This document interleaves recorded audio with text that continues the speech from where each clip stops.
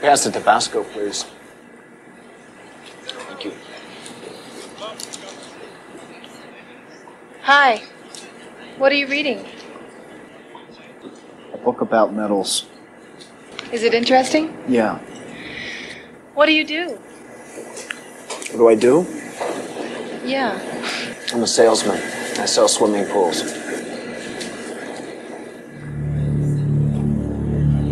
Stress fractures in titanium? What does that have to do with sales? Lady, why are you so interested in what I read and what I do? Well, I work in print, and those color reproductions are very unusual. And if you don't want to talk to me, that's all right. I mean, I'm sorry I asked. What are they? What are what? These plates. They're printed by Rotogroup Europe. My name is Edie.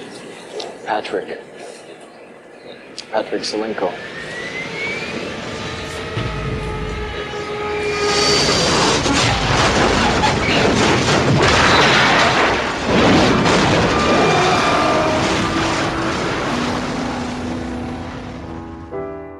Calling my name when I was half awake. The birds in 3, the 2, 1, ready. Hello and welcome to Piloting Air, the podcast about unaired, unloved, and unhinged pilots. I'm Joe Young, and let me tell you, if something happens to him, I'm coming for you, and I am double the worst trouble you ever thought of. It's Stuart! How you doing? Hey, I am so thrilled to be here. This is a really exciting episode for us. Me too. This is going to be a huge one. And today we have two very special guests. Two guys who have never felt the heat coming around the corner. From Pumpkin Spice Podcast, it's Graham Young. How you doing, Graham? Welcome back. It's great to be back, Joe. Great to see you, Stuart. Yeah, you too, Graham. It's been a long time. And also joining us today is probably the returning champion of champions. I think he's been on here as many times as Stuart and I. Co-host of Pumpkin Spice Podcast, Bill and Rob's An Excellent Adventure, Vanderpump Rob's, and too many other projects to mention. It's Robs Schulte. What's up, Robs? Hello. I think you are forgetting who am I, Joe Young? Forgetting to mention that I also produced Rob Lowe's podcast. Literally? Hey, I thought I wasn't allowed to say that. Are you prepared to make a donation? To the DNC in 1994? Maybe. Exactly. You got it. You got my reference. I no longer work for Team Coco, so you can say whatever you want. And this is a very special episode, not only because we have our very good friends here, not only because it is our third season finale, and not only because we are recording on Friday the 13th in October, but because most of the time we watch like one-off projects and that's it. But tonight we're watching a failed TV pilot that became a very successful and classic movie because we watched LA Takedown.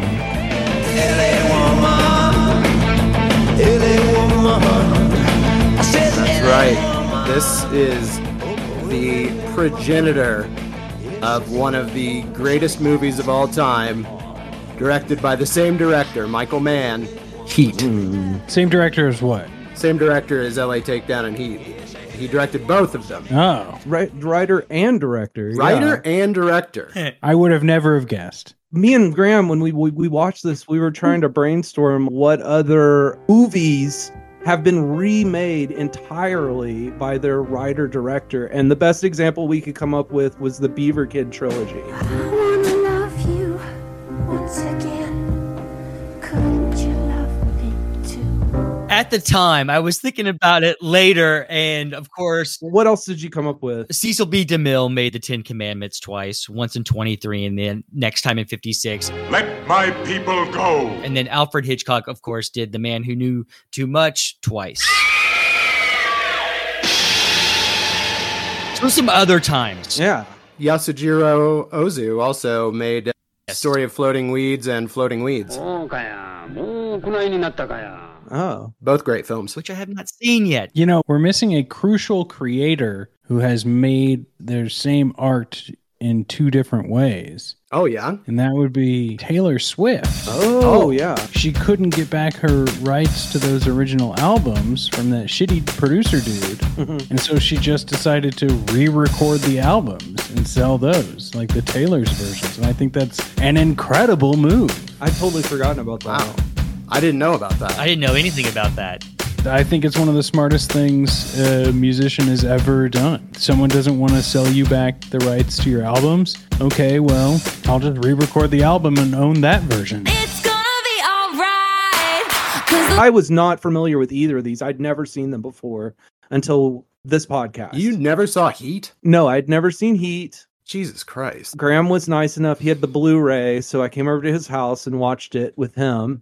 And yeah, that was the first time I'd ever seen it. Wow. What a treat. I think I need to make a confession here at the top. I think I liked LA Takedown more than Heat. Oh, fuck you. Shut the fuck up. I didn't really love either of them. They're not really my thing. Like, I'm more of a comedy guy. It's also not something you can say if you watched them for the first time within the span of like 48 hours. Yeah, I'll tell you, I did not appreciate Heat after the first time I watched it. It's a movie with a shit ton of nuance, subtlety, and it is my most watched movie this year. I've watched it 6 times, and I'm going to go ahead and roll the 2 times I watched LA Takedown into that. So we'll say 8. And every single time I watch it, there's something completely new to me, and it's fucking magic. Well, it's because it's 3 hours long. But you don't have to watch something in completion just because you press play. You can stop it and come back and watch it. Yeah, that's why they invented the VCR. People deciding what they will watch and when they will watch it. Yeah, watch on demand. I think objectively, it's pretty easy to say that Heat is a better version of this story. Don't get me wrong.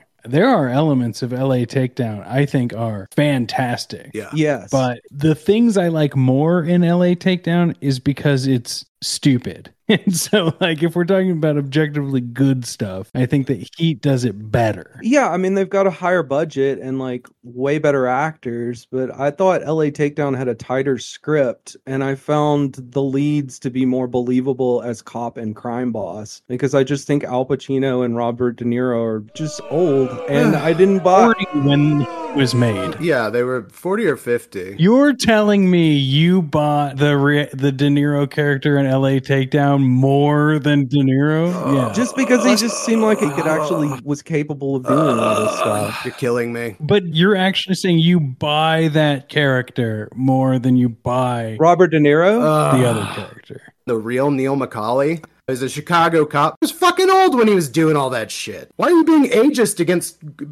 Old people can commit crimes too. Maybe better. Meet LA's finest. Now blow out your socks. He works overtime on crime, leaving room for little else. What happens out here is my whole world. Now he's caught between a woman who wants him What is our life together? Pit stop. and a man he wants to take down. You do what you do best, try to stop guys like me. For the first time anywhere, LA Takedown. According to Wikipedia, The God's Honest Truth, Michael Mann was approached by NBC to produce a new TV series. He was already executive producing Miami Vice, so he was already a big TV success. Yeah. And this was a script that he had written years ago that was 180 pages long, and he trimmed it down to 110 pages. They shot this whole thing in 19 days with 10 days of production. So 30 days all around. Honestly, knowing that, it actually looks pretty good. It's decent. NBC passed on the show, but it aired LA Takedown as a TV movie August 27th, 1989 at 9 p.m. And I have a contemporary review that somebody can read. I'm happy to read it. Thank you, Robert. Thank you, Rob. TV doesn't need Vice on West Coast by Ray Richmond from Our News Services. I watched a preview tape of the 2-hour failed series pilot LA Takedown, 8 p.m. Sunday, NBC and KSNW Channel 3. With deja vu, something told me I'd seen it all before. Maybe it was the combination of tough police detectives dressed in fancy duds having shootouts with cool, calculating criminals, while assorted greaseballs sporting a 3-day growth complicate matters. all to a driving rock and roll beat. Then again, my deja vu could have been sparked because there was a grisly triple murder at the beginning of the film, or by the ultra-modern palm tree-studded apartments of a few of the principals, the surreal graphic touches, and the reflective moments with various understanding women. Then I eyed the name of the executive producer, writer, and director, Michael Mann. Mr. Miami Vice himself. Oh. And it all clicked. The only differences between LA Takedown and Miami Vice are the setting. Los Angeles rather than Miami.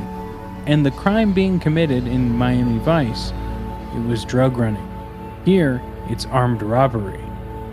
What Mann seems to have conveniently forgotten is that Miami Vice, as well as Private Eye and Crime Story, died on NBC because the slick MTV Cops style dramatic genre had grown tiresome. The last thing primetime television needed was a West Coast Miami Vice. Wow. Scathing criticism. I'm beginning to think this is a West Coast version of Miami Vice. How much Miami Vice have y'all watched? Because I've never watched any of it. Just the movie. I've watched episodes here and there. It's fine. But whether it's Miami Vice, Baywatch, Renegade, I mean, even back to like Knight Rider. A shadowy flight into the dangerous world of a man who does not exist. All of these shows follow a formula. It doesn't really matter. It's all the same shit. Silk Stockings went for 7 seasons, and that was 2 years after this. So this whole critique doesn't make sense that they're saying it won't work because there are other shows like it. And don't play with fire if you can't stand the heat. Silk Stockings, only on USA. Sunday and Monday night at 10, 9 Central. This has never been released in the United States. Also, the name varies. Sometimes it's LA Crime Wave, sometimes it's Made in LA, sometimes it's Showdown in LA. So I'd say this is a fairly bootlegged movie that's floating around out there, but we're lacking in an official release. Should this be a special feature on the Heat DVD or Blu-ray?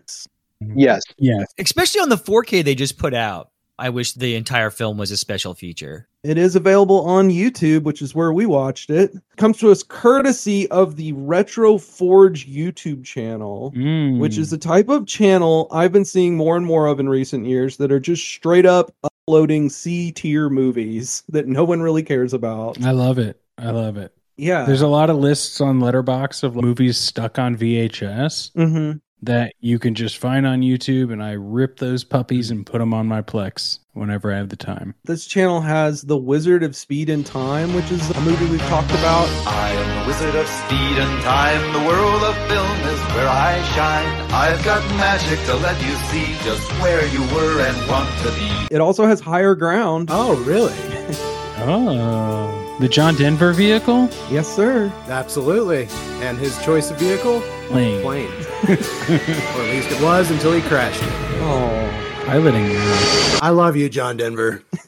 Tapeheads, which is not a great movie, but a stylistically interesting movie from the late 80s with Tim Robbins and John Cusack in My it. 2 favorite actors. Yo, friends, check this out. Roscoe's the name, and they call me the king. Grandmaster of the chicken and the waffle thing. I sit now, read my lips, and friends, don't miss a word. Cause the Grandmaster's gonna give you the bird. And then for some reason, he's also uploaded a bunch of Dame Edna Experience. Hello, possums. Oh my God. So thank you, Retro Forge, for providing the pilot today. And the YouTube video that we watched was uploaded only 2 months ago. Oh, shit. In July of 2023. LA Takedown has already been watched 5,000 times, so somebody's watching it. They've got the algorithm hooked for this show. I can't imagine that fans of Heat would not enjoy seeing this. I would agree. I enjoyed it. Graham, what do you think? Is this a win for the fans? Yeah, it's definitely worth your time, especially if you liked Heat. There you go. A ringing endorsement. All right, we all agree. LA woman,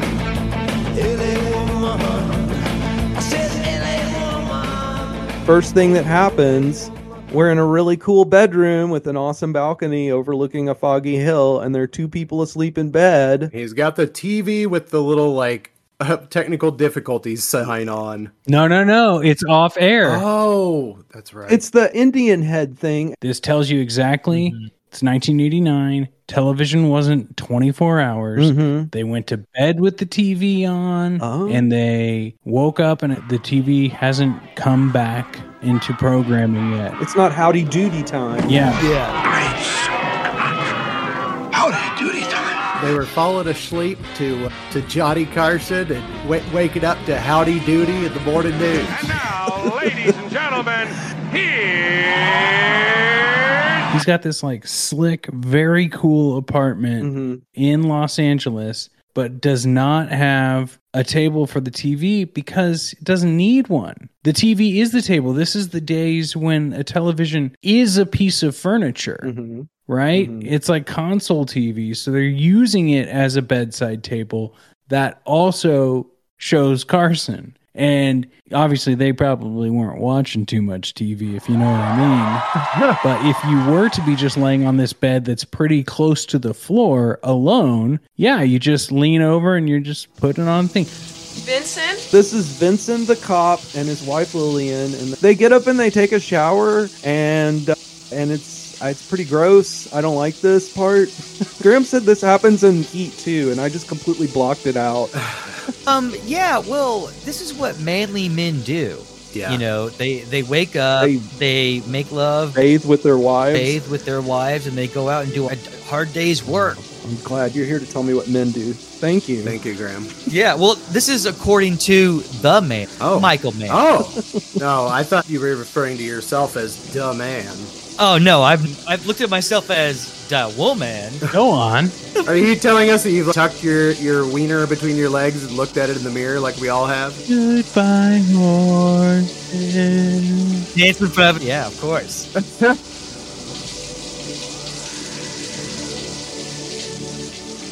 So the next thing is we're watching the first heist, which is just way scaled down. Yeah. This is the perfect thing that you could show in a college film class where you could say, here's what budgeting can do for a film. Yes. And you play this, and then you play... Hey, there you go. This only cost $500, and that was just the cost of that security van. So, things work out. I consider working with you guys again, you know, on a regular basis.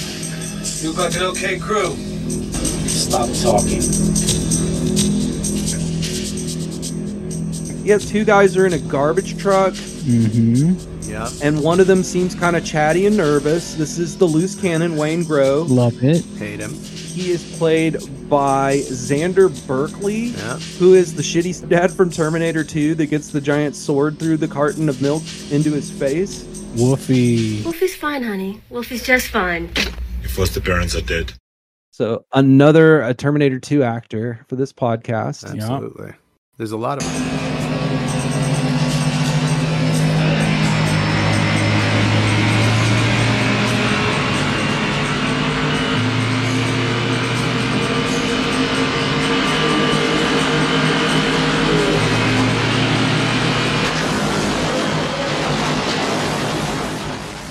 They ram the armored car with the garbage truck.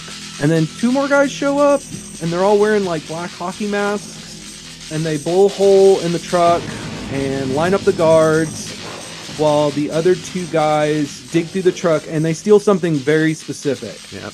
Like, I don't know if they really explain what it is, but they absolutely explain what it is. Fucking bearer bonds. Okay. I didn't know if they explained it in LA Takedown. Yeah. It's the central plot of everything from the 80s. Okay, fair enough. What is that? They're bonds that are valid no matter what to whoever bears the bond. Okay, see, that's what I didn't understand was how you could have like a piece of paperwork and get money for it. So it doesn't matter who has it. A bearer bond is a type of fixed income security that differs from registered bonds in terms of ownership. So most bonds are registered to someone. But like Joe said, a bearer bond is registered to whoever bears the bond. Yeah, like cash. But like for the plot, The important thing is this is something very specific, Yes. and they ignore Yes. everything Yes. else. Yeah. All the loose cash, they don't get anything but these specific paperworks, which shows that they're a very sophisticated crew. A sophisticated crew. They aren't knocking over lunchboxes.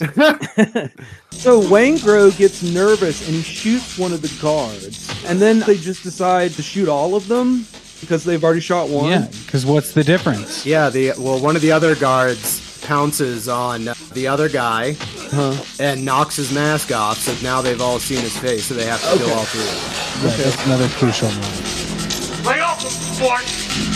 One of them calls the other Sport. Yeah. And that is the clue that drives the plot. And I think in the movie it's Slick. Yeah, what's up with that? Yeah, it's Slick, which is way better. Yeah, I would agree. Yeah. Also, it's in Heat 2, which we can talk about later. Yeah, absolutely we can. I liked when the guard was up against the wall and there were the signs that said United Snakes. I think I thought that was pretty cool. I don't know what that is. I think it's just people hanging shit they've printed. Yeah, it's just random. And peace sign for the eye. So I'm thinking this is anti-Cold War shit. It's detritus that would be in the city, but it doesn't really mean anything. Something the props department would come up with. I tried Googling it. And I couldn't find anything about United Snakes. It's what you see in every college town that has like some sort of anarchist movement. Yeah. You just put up something that's like, isn't this sending a message to authority? But it really, it's just they like their little design they've made. Yes. So we get a couple of scenes with Vincent where he is talking to his criminal informant and looking at the crime scene and figuring out how it worked.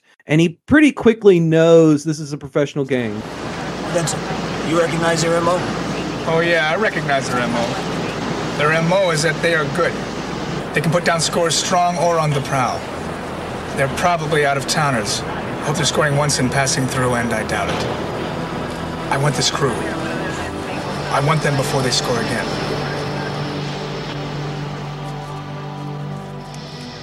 And then we meet Patrick, played by Alex MacArthur. He's the leader of the organized gang that robbed the armored truck. This is one of many diner scenes in this movie. I took out of our halves to make up his full split because I want to get rid of this right now.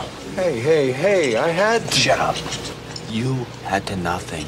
We have to deal with unnecessary heat. Disappear.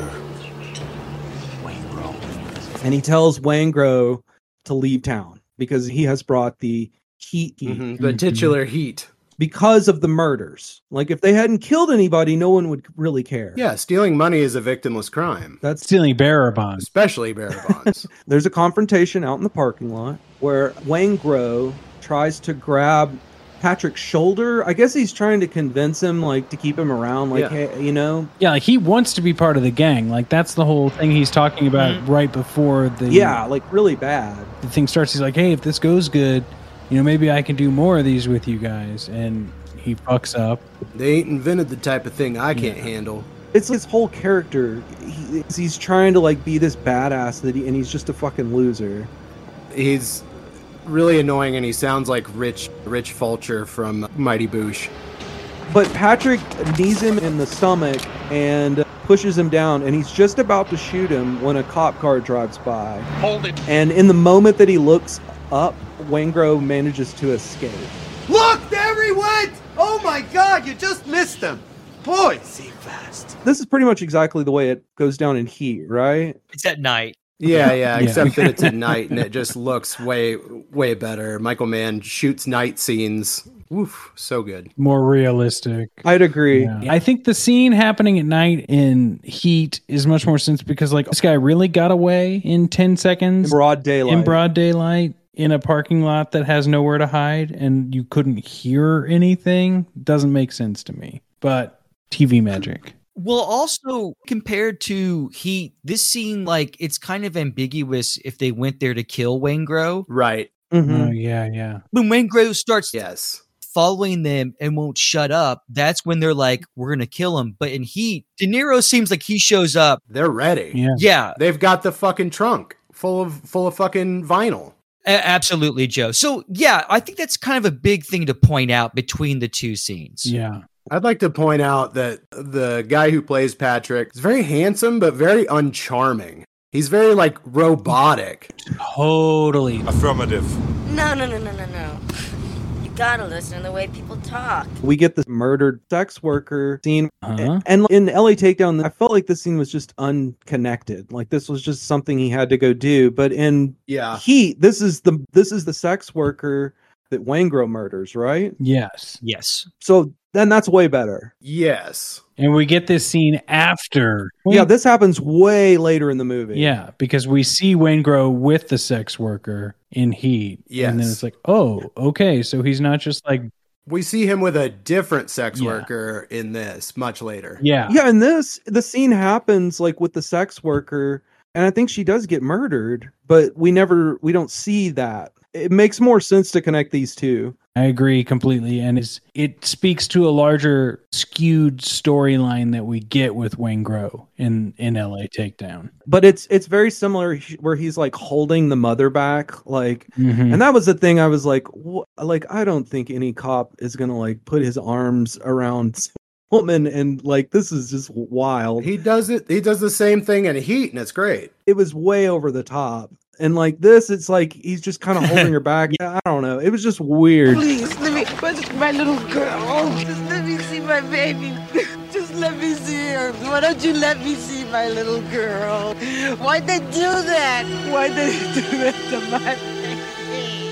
He's consumed with emotions. Give me what you got! Give me what you got! He is that 1% of police that has a heart. And a big ass. And a great ass. What are you doing here? You know, y'all, we haven't even talked about how Alex MacArthur, who plays Patrick McLaren, was known for Kiss the Girls. Yeah. From 1997, that stars Morgan Freeman and Ashley Judd. Ashley Judd also in Heat, of course. Mm-hmm. Whoa. And it's a police is hunting for a serial killer, and they're helped when a victim manages to escape for the first time. Look, there he went! Oh my God, you just missed him. It was a big movie. I think it made quite a lot of money. Well, Kiss the Girls was actually made because of the popularity of the song from Little Mermaid. Oh. Yeah. Sha-la-la-la-la-la. Cut her head off and stuff it down into a sewer boy. Whoa, whoa. Sha-la-la-la-la-la. He was also in Conspiracy Theory with Graham's favorite actor, Mel Gibson. Yes. I don't give a fuck anymore. No. One of these days we'll do an episode on Mel. Mel? Why bother? Oh, because it's really funny to talk about.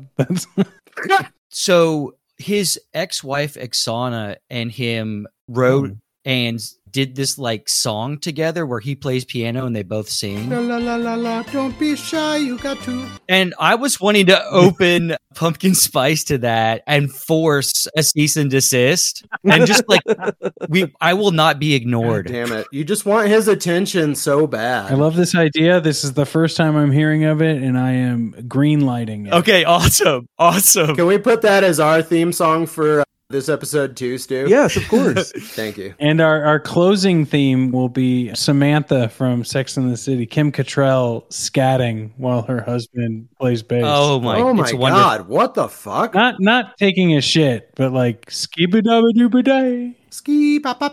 But if you're going to close with any song, it has to be Billy Idol's rendition awful of LA Woman. Shitty, awful. Let's go. That's the theme song to this show.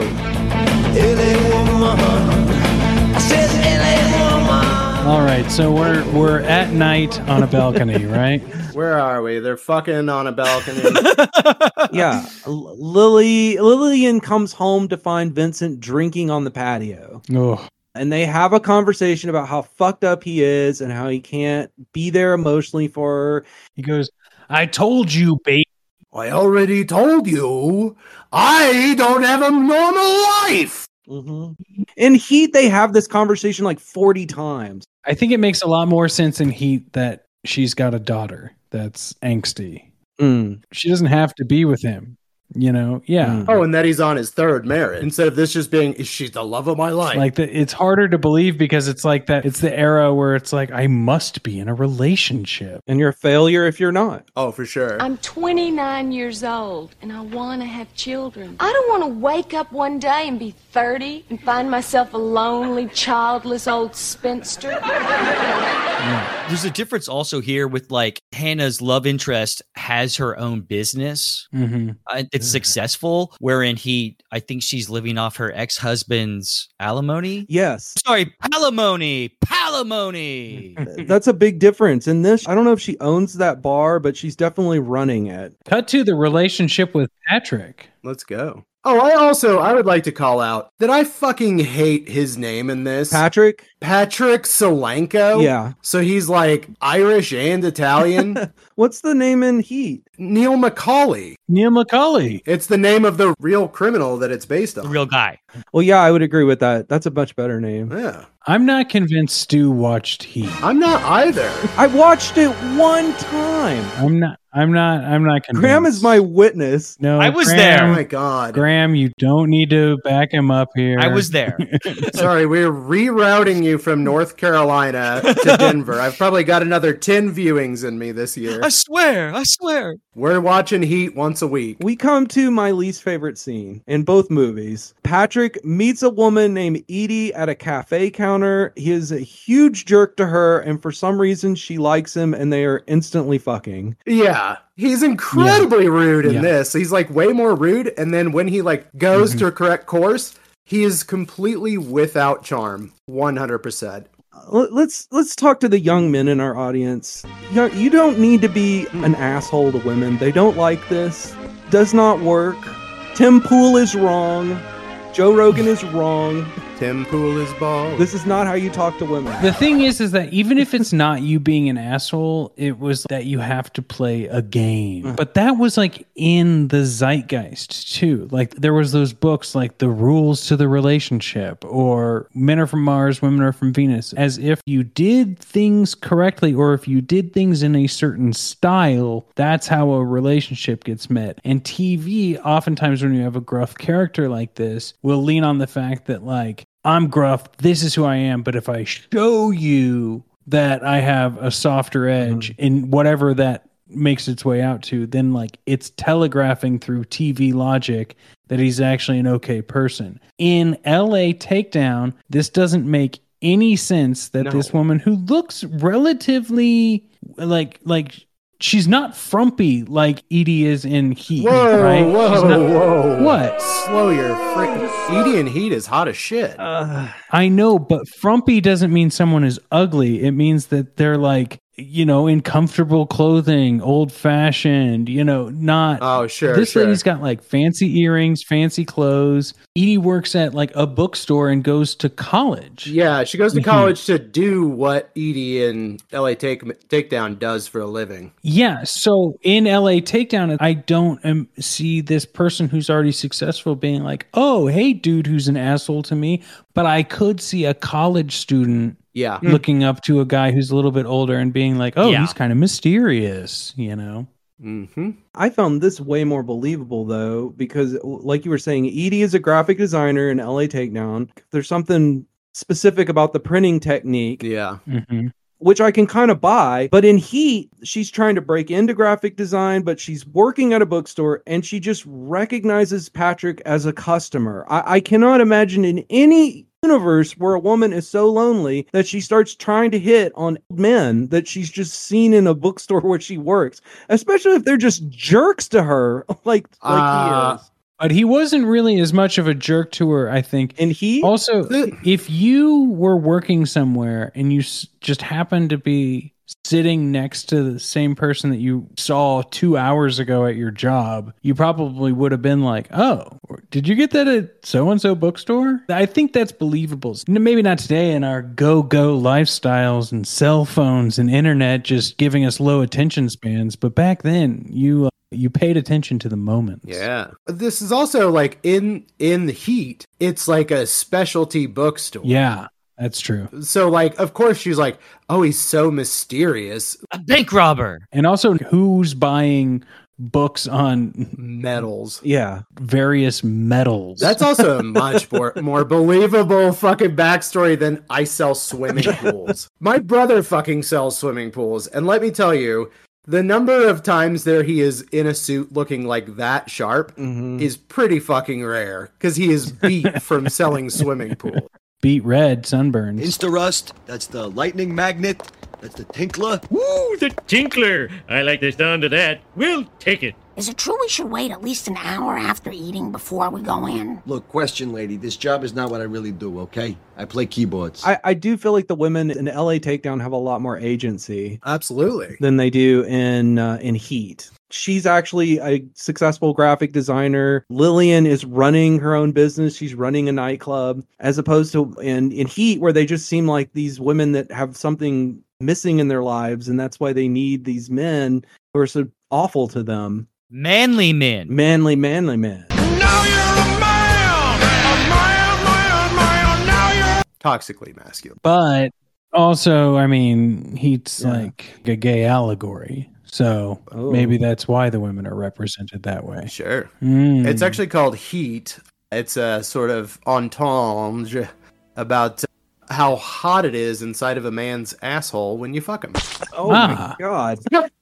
We get a shot where we see both women, Edie and Lillian, waking up in beds alone, which is the theme of this, is their men are not available for them. They're somewhere else, both metaphorically and physically. They're in love with their work. Because the men are in love with each other. Yeah, I'm an honest citizen. Yeah, and I'm the ghost of Christmas past. You got something to say or what? Okay, calmate. This is valuable stuff. If I tell you what I know, I could get killed. You'll get killed walking down the street. This dude I know at Neil, he's been out maybe 3 years. So? Oh, this dude, he's an action junkie. If he'd have said nothing, I would have thought nothing. But he goes on and on into extra overtime about how he ain't been doing nothing. Then I know he's got something going down. You dragged me all the way out here to waste my time like this. He saw a guy on a street who's an ex-con? Yeah. So what do you want for that, a junior G-Man badge? You gotta be kidding. Hey, it's a sport and he's double duty. He's a real double blind mofo. What'd you say? Huh? You said sport? Yeah. That's what he calls everybody. Sport this, sport that. So tell me about it. Yeah, it's the same thing in this as it is in Heat, where like somebody overheard him calling someone sport or slick. We just happen to know. So Hannah put out like a APB for a guy that calls everyone sport. Yeah. And that's why he's asking this guy about it. Which is just wild. It's just wild that you could actually track someone down with that little of a clue. But that's what happens. In Los Angeles. Yeah, no kidding. Happy birthday to you. Happy birthday to you. Happy birthday, dear Lane. Happy birthday to you. Too many candles on this cake. Hey, you got plenty good years left in you, baby. He does a much better job of driving home that this is a farce, that they have these fantasy normal lives, but that the life of violence and crime that they're drawn to is so corrosive and destructive that it's impossible, and their loved ones are the ones that are going to suffer because of their choices. But, you know, this is basically all we get is we get this nice birthday scene in LA Takedown. Yeah, I mean, we don't even get to know Chris Shiherlis at all in LA Takedown. But it's not just the criminals, it's also the cop. Families as well are going to suffer for this life of violence. So it's everybody. But anyway, they're leaving the restaurant, and we see that the cops are watching them from across the street on the rooftop. Transponders on 2 cars. Tails. I got 4 cars on each. This is great. The bad guys convention. Who's sport? The wide one. Michael Cerrito. Put a tap on his car phone. And yeah, this is pretty much how it happens in Heat as well, right? Yeah, and it's a total setup because they know that the heat is on. So now we get a nightclub scene where for some reason a guy is playing a turtle shell with antlers. I had to rewind that like 3 times. I was like, what is happening? Like, what sound would that even make? But yeah, I love this like turtle shell percussion device. It seems to me again like he was just like the props guy was like, here, just grab this, just do this. This is fine. We'll shoot this little insert. Well, I think they're at one of those famous LA tiki bars. Isn't it her bar? Yeah, but I'm just guessing that like it's based off of something that's already existing in LA, and they're you know. Vincent is dancing with Lillian, and when Vincent goes to take a phone call, the bartender, who was actually harassing her in an earlier scene, is trying to get her to dance with him. Mm-hmm. I thought that character, the first time he popped on scene, on screen, he was supposed to be the Henry Rollins character from Heat. Yes. I thought the same thing. Because he looks like him. But he's holding her wrist, and she is not into it at all. Let's dance, baby. I don't think so, Jimmy. Woman, I'm gonna be your Fred Astaire. Good God, what a reference. And Vincent comes over, and he's like, let go of my wife. And the guy says, she's a nice piece. What do you expect? Fires him up. Vincent, please. Piece? What is piece? Piece? You call her that's Lillian. That's Lillian. You call her a piece? And then Vincent fucking punches him in the face. And this leads to Vincent and Lillian having an argument out on the street. With you, when you hooked up with me, you knew you were going to share me with the worst people and the ugliest events on this planet, right? It consumes you. It runs you. I bought into sharing. This is not sharing. This is leftovers. Which is, more of the theme of Vincent being corrupted by the violence he's consumed by his job and how this makes his relationship so impossible. Again, we get way more of this in Heat. We only get like little tastes of this in LA Takedown.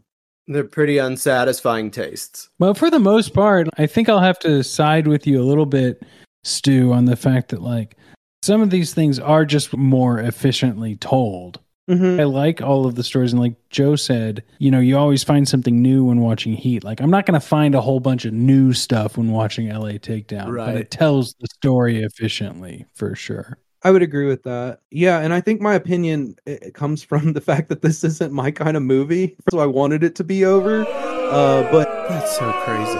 What is your kind of movie? That's what I want. Yeah, I'd like to know. I'm more of a comedy guy. I'm not really into the dour, bleak cops dramas. So, like, what's your favorite comedy of 2023? Ooh, let's go. You got me on the spot. I don't know. Well, because I'll tell you this, that isn't a trick question. Like, even when I go back and watch comedies, there are certain comedies that I'm like, yes, this I'll watch and I'll laugh. But hasn't been anything new that I've seen that I'm like, this is fucking funny. And that probably says more about me. But like, even a movie like Superbad, if I try and rewatch it, I'm like, nah, I can't really do it. But I'll watch like a Tommy Boy a lot. God, you're sick. Patrick and his gang are realizing that they are being bugged by the police. They do this amazingly brilliant thing. This is one of my favorite things in the movie. They go to a big open area and pretend to be plotting their next robbery. You see the west wall? Yeah. That's where we cut in. What are we going to use, Sport? Another core drill, definitely. And then they leave and then watch and see who shows up and tries to figure out what they were talking about. And sure enough, 10 minutes later, Vincent and the other cops are standing there trying to figure out what the hell they're looking at. Is this cruise something or is this cruise something? I mean, this guy is a mega blast. You know what he's looking to take down here? Nothing. You know what he's looking at? I know what he's looking at. Us. The police department. We just got made, okay? And then they look like a bunch of assholes. Looking like an asshole. Hannah looks good. I'm pretty sure that is a 80s Ralph Lauren suit that he is wearing, and it looks fucking stellar. Yeah, if you're a police detective, you make a lot of money. Yeah, you make a shit ton of money. You make more money than like a humble stockbroker or venture capitalist. Depends on where you're a cop. If you're a cop in the South, no, not at all. And how much you skim off the top. Yeah, Vic Mackey. But guess what, guys? It's time to play a game. Oh my God. Would you like to play a game? I tell you what, guys. Why don't we pop into this diner since we're all just walking around LA together recording this on foot? Oh yeah, absolutely. Let's just pop in here and I would love some waffles. I'll meet you guys in there. I've got to go respond to an email from I don't know, Costco. Okay. someone. Oh, okay. Yeah. Oh, well, I guess we should just get a table? Or maybe wait for someone to come and talk to us? I don't know. Well, hey, gentlemen. Hello. Whoa, hey. Welcome to Duke's Family Style Diner and Washatorium. Oh, thank you. This is wonderful. Hey, listen. Yes? I'd love to show you boys to a table. Okay. But we just had a line cook call out. And a bus full of drunk soccer hooligans just showed up. Oh, no. So we could really use a hand back in the kitchen. All right.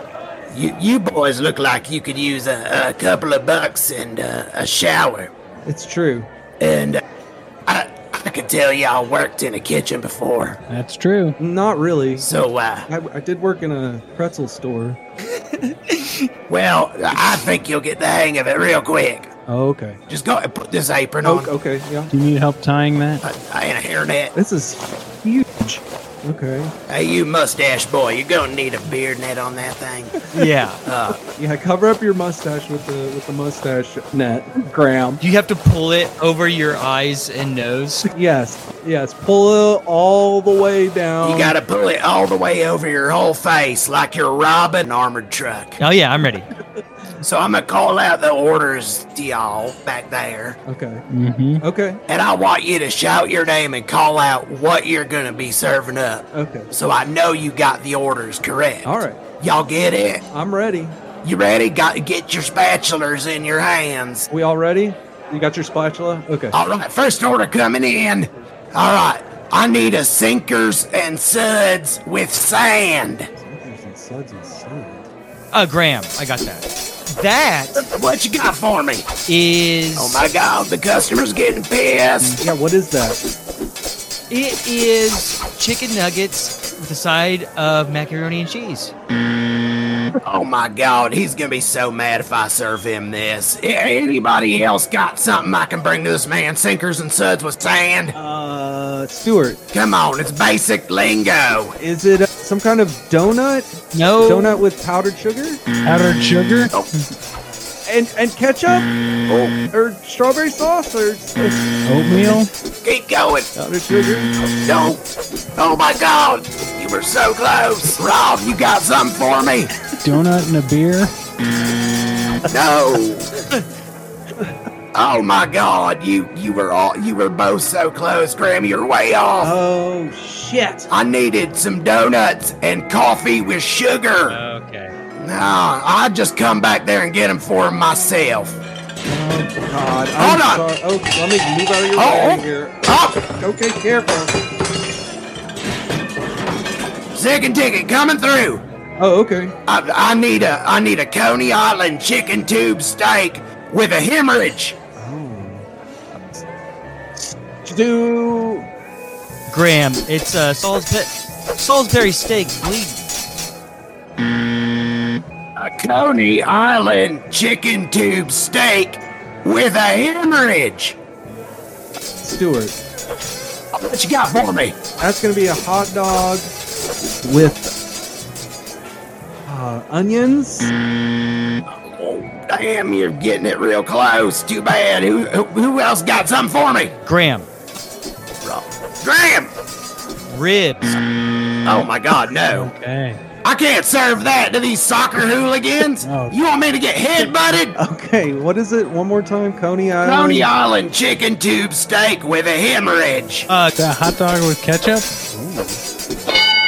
You got it, Rob. Thank you. Oh my God, he's gonna be so happy. Oh. He's been waiting for this for at least 2 minutes. Thank God, Rob. All right, third ticket coming in. Okay. I need Adam and Eve on a raft. Adam and Eve on a raft. Oh my fuck. Graham. Go ahead, Graham. We made a filet mignon served under rice, or over rice, rather, and chopstick. Now, Stuart, what do you got? 2 eggs on a toast. I will go ahead and take that one. That's fine. You got close enough. It's 2 poached eggs on toast. Can you poach those? Yeah, sure. Here they go. poached. Damn, that was the fastest I ever seen someone poach eggs. Fastest poach in the West. Oh, looks like another ticket's coming in. Oh, shit. All right. I need a hockey puck. Take it through the garden, put a rose on it, and frog sticks in the alley.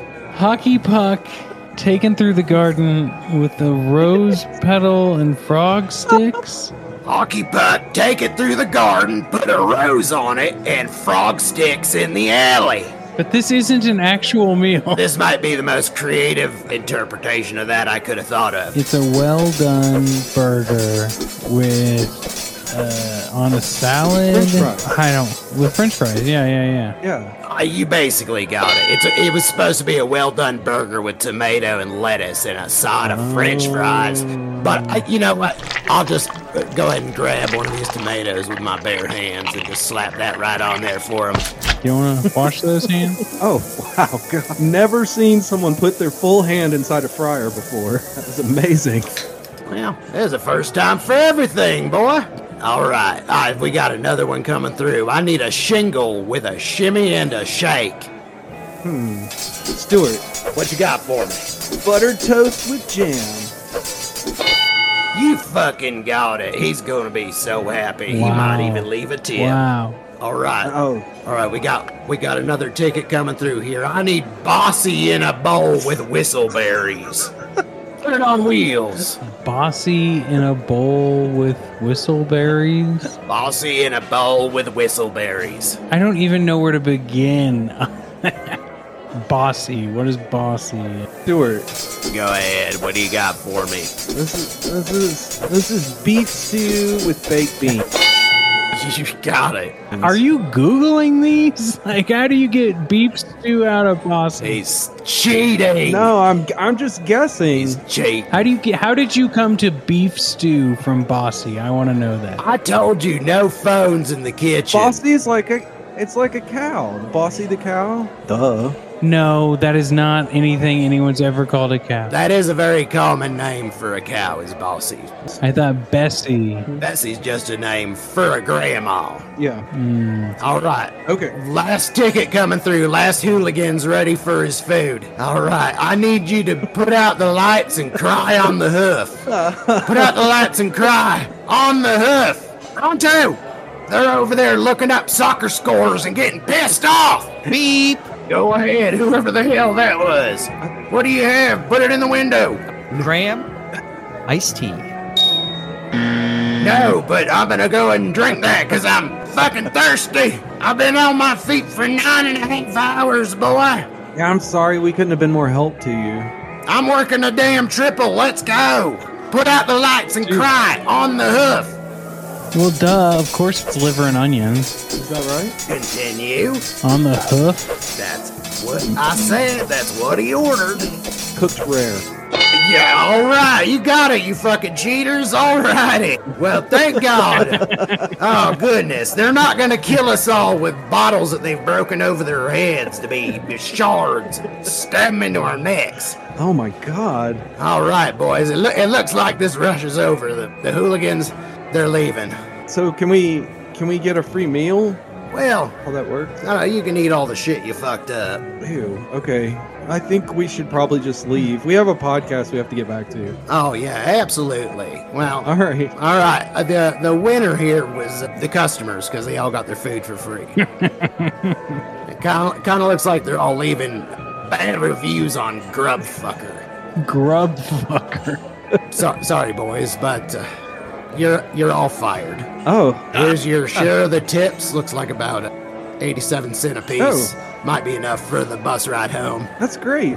Oh, God. And here's a free tip. Little piece of advice. Okay. Get the hell out of my kitchen, boys. That's not advice. That's more of a command, but okay. Well, that's advice. Get out of here. All right. Get out of Miss Mary Ann's kitchen. We got to go find Joe anyway. He's probably taking a big shit.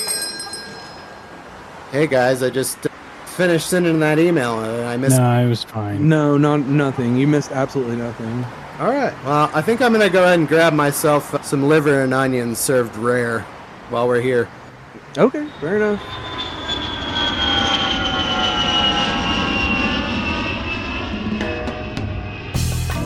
Looking for your next audio binge? Bridge Burner is an independent podcast collective with all types of shows guaranteed to bring you hours of enjoyment. Podcasts like Reenacted, an Unsolved Mysteries podcast. On Reenacted, hosts Robert and Crystal watch and discuss the classic episodes of Unsolved Mysteries. They don't take themselves or the program seriously, they're just a couple of dummies who love unsolved mysteries. Or try Piloting Error, a crash course in abandoned media.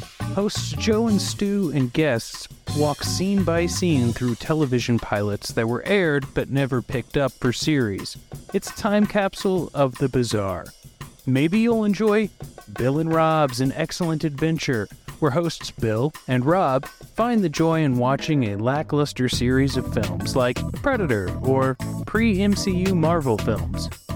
Hey, you could even check out The Bachelor Masters, a non-corporate show about the Bachelor franchise.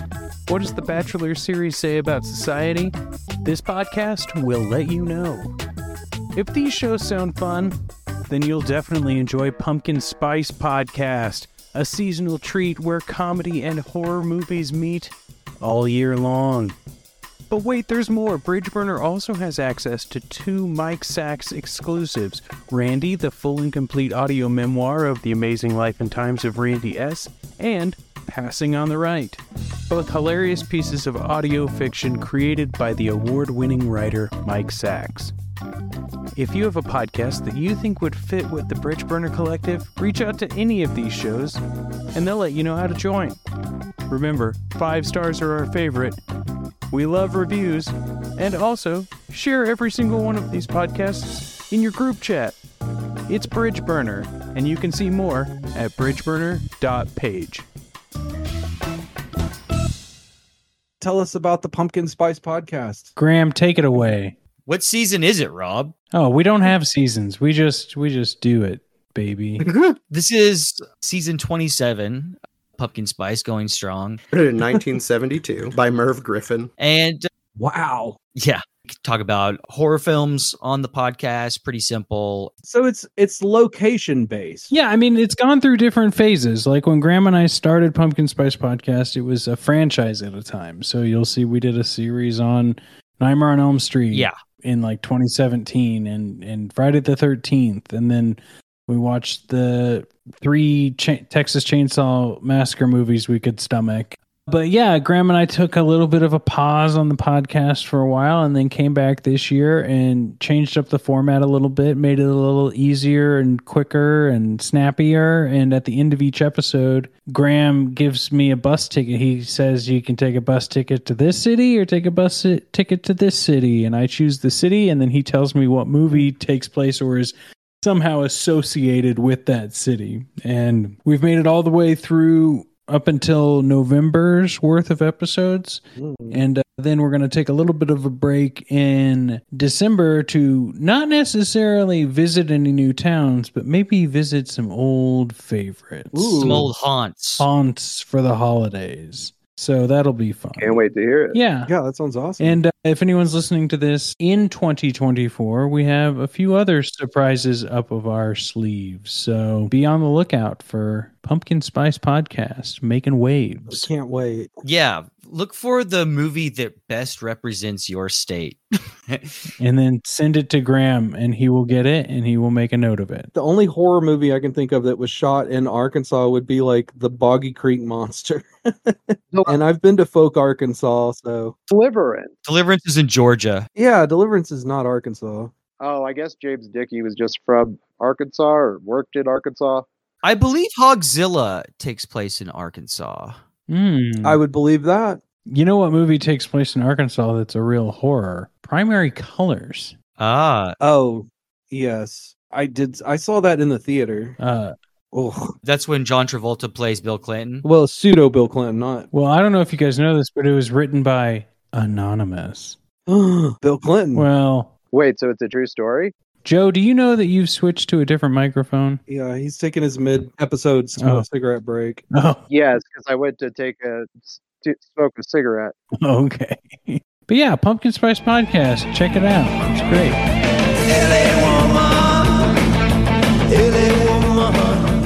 All right, so now we come to the most important scene of the entire movie. The Nexus, the Fountainhead, Singularity, from which this story flows. Vincent and Patrick sit down and drink a cup of coffee together and talk about their feelings. You aren't so different, you and I.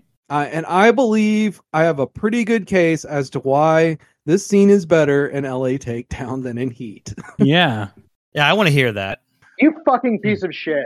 At least wait till I get back to my good mic to fucking scream. Sounds like you've only seen each thing once. So I'm not Yes, sure. I've seen both movies one time. I think I was pretty upfront about that. We've got this quote from Wikipedia. I did the last reading. Graham, it's your turn. From Wikipedia, the God's honest truth. The origins of LA Takedown lay in real life. Michael Mann, the producer and screenwriter, cited producer-screenwriter in Chicago, ex-police officer Chuck Adamson as an inspiration for the character of Vincent Hanna. Mann, who collaborated with Adamson on Miami Vice and Crime Story and several minor projects, was told of an investigations Adamson's partook in. In 1963, he was investigating Neil McCauley, a professional robber. According to Mann, one day they simply bumped into each other. What they don't say, they was at a brothel, gentleman's club. Yeah, they left that out. Adamsons didn't know what to do: arrest him, shoot him, or have a cup of coffee. Adamson later killed McCauley in a standoff after a failed robbery. So sad. So in LA Takedown, Vincent and Patrick are both running errands. They're like picking up their nice suits that they have to have dry cleaned. Yes. You should always dry clean your suits. Of course. We all know this. And they spot each other across the parking lot. And at this point, they both know that the other one knows, and they're watching each other, and they both reach for their guns. And then Vincent just says, "Buy you a cup of coffee." So then they go in and they have this incredible conversation where they realize how their lives are similar and that they are both drawn to violence, and one's an unstoppable force and the other one's an unmovable object, etc., etc., etc. Exactly the same in Heat. But in Heat, this scene is set up completely different. Instead, Vincent pulls Patrick over and just tells him they're going to go get coffee. No, he does not tell him. He says, "Buy you a cup of coffee." Yeah, he asks him, but I mean, what is he going to do? He's a cop. He just pulled him over. He's demonstrating his power. Maybe I can't arrest you, but I can harass you. It's a completely different power dynamic. In LA Takedown, they're just going about their business and they see each other. And the whole point of this movie is that they're the same person. Two sides of the same coin. No, the whole point is that they love each other. Yeah. It'd be great if they were just started kissing each other after the scene. But this shitty cop behavior. I'm just going to pull you over and harass you. But that's better in tune with the Hanna character, though. Yeah. He's a psycho who's on cocaine. Because he's done shitty cop behavior the whole time, even in LA Takedown. Absolutely. Not to mention the fact that he's got to exploit city resources by flying a helicopter to chase them. Yeah. Yeah. Yes. And the song that plays during that scene is badass. Okay, so in Heat, Vincent Hanna is like a complete maniac. No, he's on cocaine. An amphetamine addict in Heat 2. It's not coke, but yes. How do I not remember that?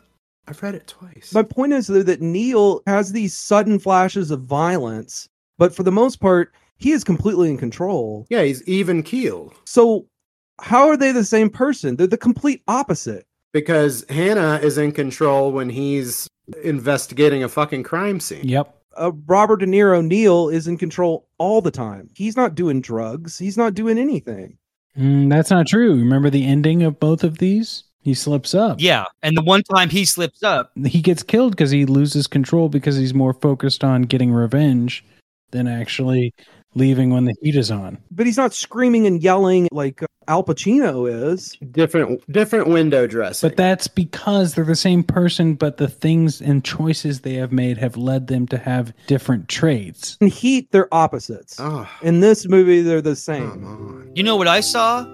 Two guys not afraid to tell their wives to fuck off. I'm drinking tonight. Manly men shit. Let me just say this. 2 roads diverged in a yellow wood. And what did you see? And sorry I could not travel, but be one traveler, long I stood, and looked down one as far as I could see. Continue. And, well, to where it bent in the undergrowth. I've been to the hole in the wall where the boys can see it all. Yeah. Oh, yeah. Anywho, I don't necessarily agree. To me, Stu, what you're saying is it makes more sense that they just bump into each other after doing laundry and are like, buy me a cup of coffee.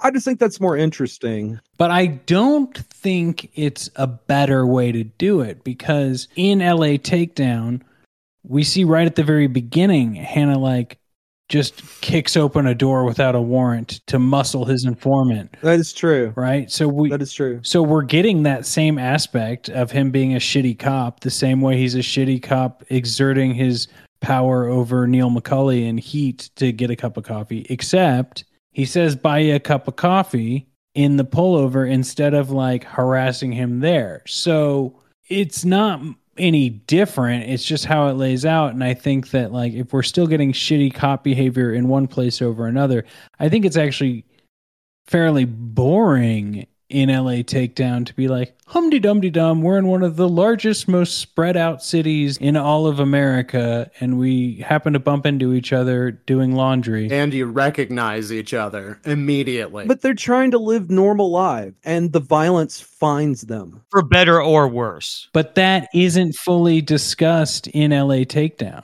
Like, that's not fully formed. Yeah, I would agree with that. Heat fleshes more of that out. Sure. So I see where you're coming from. I just respectfully disagree. That's fine. I decline your premise.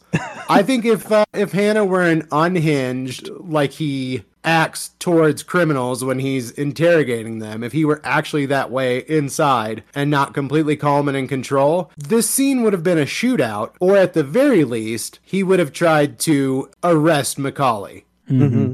I think it is pretty funny that they, I guess, don't want to involve innocent bystanders, but that doesn't really seem to bother them most of the time. Did you say bystanders? Bystanders? Standards? Bystander? Bystanders? Bystanders? Bystanders? A standard by. Standard innocence. Standards by. Anyway, it doesn't hit as well in LA Takedown. In Heat, it hits so well because they're both such fucking incredible top 10 all-time actors, and the two guys in LA Takedown are fine, but it does not have the same gravitas. Well, I think that Hannah makes a fatal flaw because if I were him, instead of the coffee, you would agree to him? No, like drinks. Oh. Get him drunk. Confess to the crimes. I'm wearing a wire in the movie. He would never.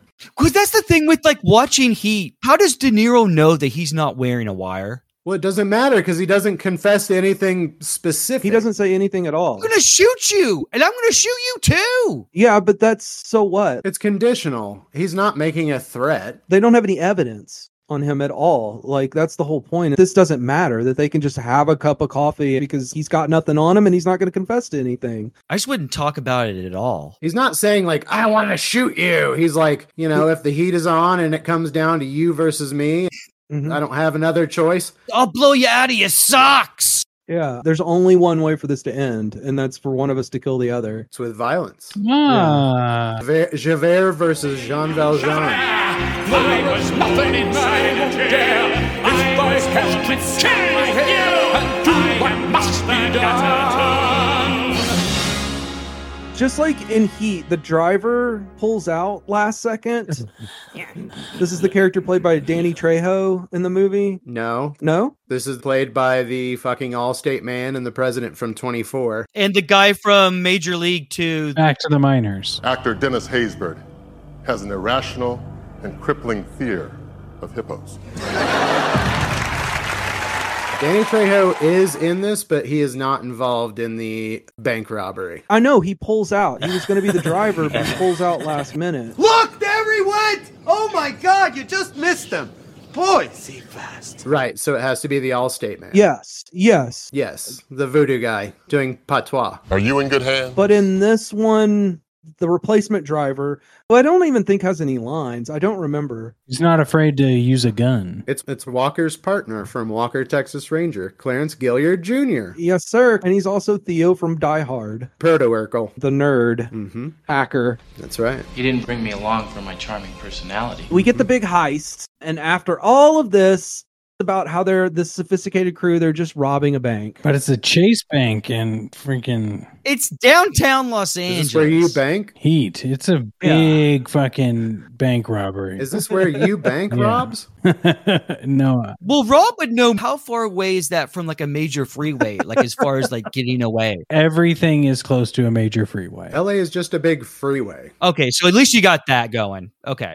That's why Heat is such a perfect movie for heist stuff. There's so many beautiful freeway shots in Heat too. Oh yeah. Mm-hmm. The only movie I can think of that's made freeways beautiful, other than maybe that Talking Heads movie. True Stories. True Stories. Well, I suppose these freeways made this town and a lot of others like it possible. They're the cathedrals of our time, someone said. Not me. It was shocking to me how similar the scene was to Heat. Even the lines, yeah, the dialogue is almost exactly the same. Everybody stay cool. Do exactly as we say and you come away okay. We're not here to hurt anybody. We're here for the bank's money, not your money. Your money is protected by the federal government under the FDIC program. You are not going to lose a penny. And he's walking across the bank teller stations and he's just kicking all the shit on the floor. I loved it. I loved it in both movies. I thought it was great. It's brilliant. Needless to say, the robbery goes completely sideways and there's a huge shootout in the street with dozens of innocent civilians. It's complete mayhem. And one of the bad guys picks up a little girl, and I guess he thinks it's going to be a shield. Yeah, human shield. The thing that's ridiculous about this is when everyone's running away, immediately Tom Sizemore's character in LA Takedown is in a suburban neighborhood. Mm-hmm. Yeah. Which, don't get me wrong, there are neighborhoods adjacent to some of the major metropolitan areas in LA, but this feels like Home Alone 2, where he runs from the top of Manhattan to the bottom of Manhattan in 2 minutes. What is that, 19 miles? I don't think so. Yeah, and the fact that there's a shootout in this neighborhood, it strains credulity. I love how it's done in Heat because it is way more accurate to like what would be going on. And also, this is just a weird choice. He's going to pick up some little girl and just sprint with his back fully exposed to these people. Like, this isn't the move for like a top level heister, you know, that they're talking about this whole time. This is amateur shit. And Vincent just blows him away between the eyes. Mm-hmm. Plays out basically the same way in Heat. Yes. It just looks a lot worse in this one. Yeah, and he doesn't have like a cadre of cops standing behind his exposed back. Yeah. Who were all afraid to shoot him in the ass. Well, wouldn't you be? No. Oh, okay, never mind.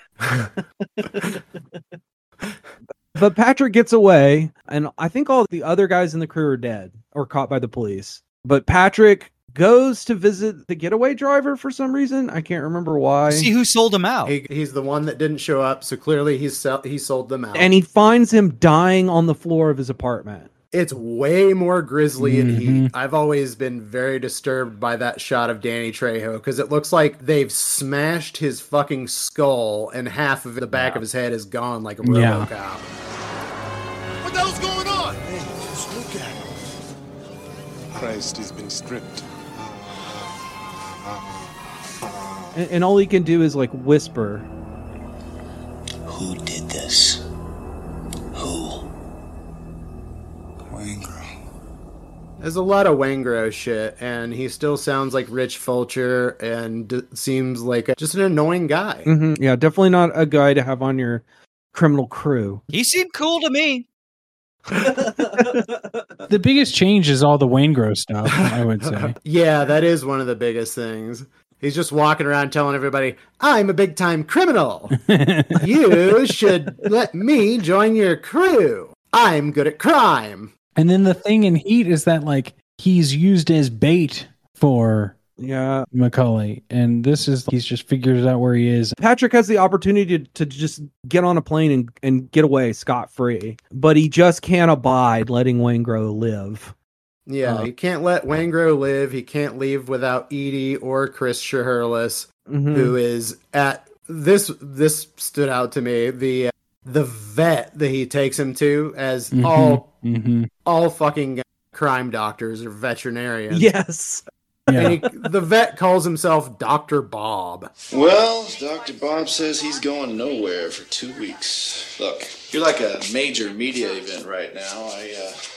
I think it's at least double the risk. I'm doubling my price. You're wrong. What do you mean? It's not double the risk. It's 4 times the risk. Because if something happens to him, I'm coming for you. And I am double the worst trouble you ever thought of. Because I've doubled your double. I'm doubling down on trouble. Yeah, that is one of the dumbest fucking monologues I've heard ever. And then it's also just as bad as when he asks Edie to run away with him after they go back to his place. She's so bad. There was a man on the sidewalk with groceries. It rains, you get wet. People get in the way, it becomes their problem. What are we talking about here? Believe it. It changed. Let's go. Why? This dude sucks. There's nothing endearing about him at all. And like, it's the 1980s and he's handsome. So he chooses to go kill Waingro, which turns out to be a trap set by the police. Seems that way. Or they just followed him there. I think he just got followed in this one, but it was a trap in Heat. But ultimately, it is Waingro who kills Patrick. Because he shoots him through the hotel door, and Patrick dies in Vincent's arms. The hell's the matter with you? Why'd you fall for this, huh? You were free like a bird. Nowhere to go. I will do it the way it used to.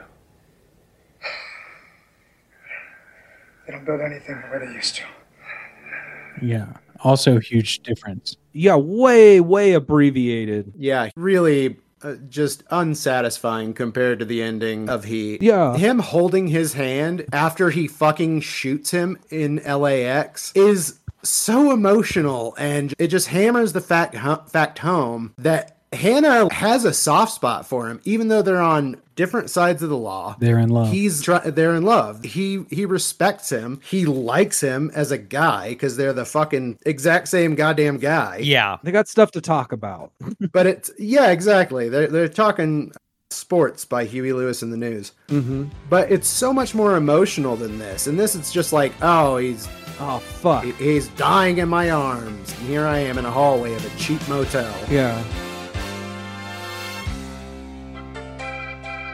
You know, it'd been funny if, like, in LA Takedown, if, like, Waingro shoots him, he's like lying in Hannah's arms, and he's just like, about to die, and Hannah just like shoots him in the head to say that he was the one that killed him. God damn it! Cut to credits.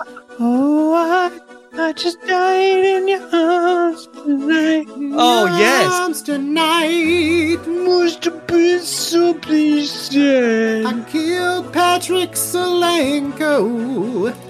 Shot him in the head. And now he's fucking dead. That is LA Takedown. Well, speaking of that, we've told some jokes about music on this show today. We've had some fun here tonight, folks. But yeah, we've had a little bit of fun. How could you not play The Heat Is On? The Heat Is On? That is a very, very good question. That song is awful and it's fucking corny. It's like, dude, if that ended the movie, Jesus Christ, and the credits roll during The Heat Is On, that would be just yeah. Then LA Takedown would be as good as Heat. Oh, if they played it at the end of this, not at the end of Heat. Yeah, I mean, you don't want to fuck with Heat. Oh yeah. I mean, it would have been better than the song that plays at the end. So we get a glimpse of the John Voight character in LA Takedown. Yeah, Nate. Oh. but I don't know if he's named in this one, so I'm having trouble finding the actor. But it is. It's Robert Winley, and that guy is Terminator 2. Yeah, Terminator 2. Another Terminator 2 connection. Oh, and in Near Dark. Yeah, he is in Near Dark. Good call, Joe. Phenomenal movie. But like that dude rules, and I almost would rather see him in Heat though than John Voight. Oh no! I would rather see him play fucking Neil McCauley than Patrick Warburton Jr. II or whatever his name is. Sure. But I'm just saying, like, to be fair, in Heat, like Nate's character is not huge, right? No, like, but he's great. He is. I'm just saying he's so sleazy. I love where Heat has expanded on this story and like, made the world a little bit more real.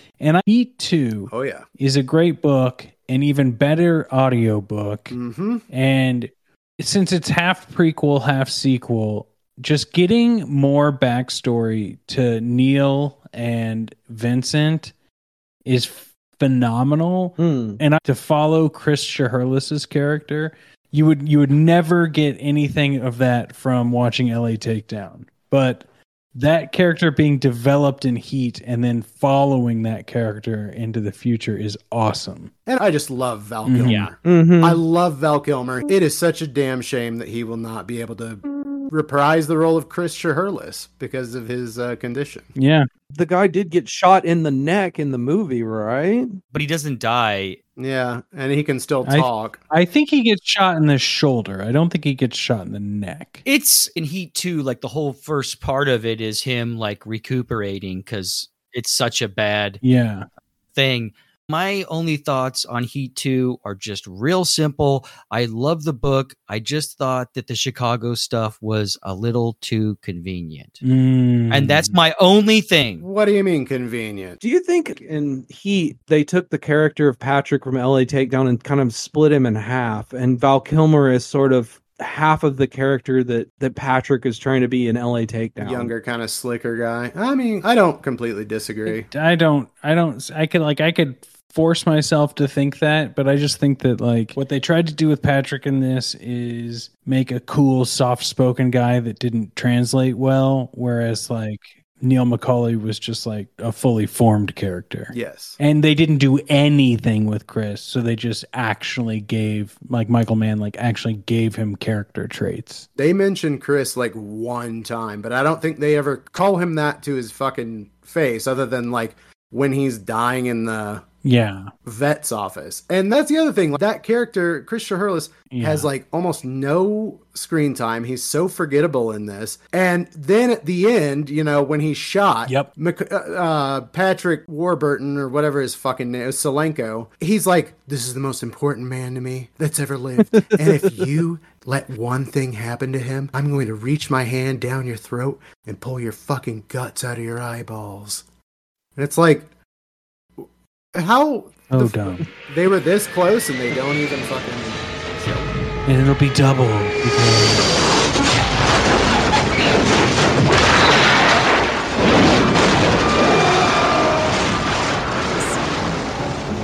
Yamakipiebo, Sedere Fakebo, Indog Latin me quoth, UJ, Sophisere!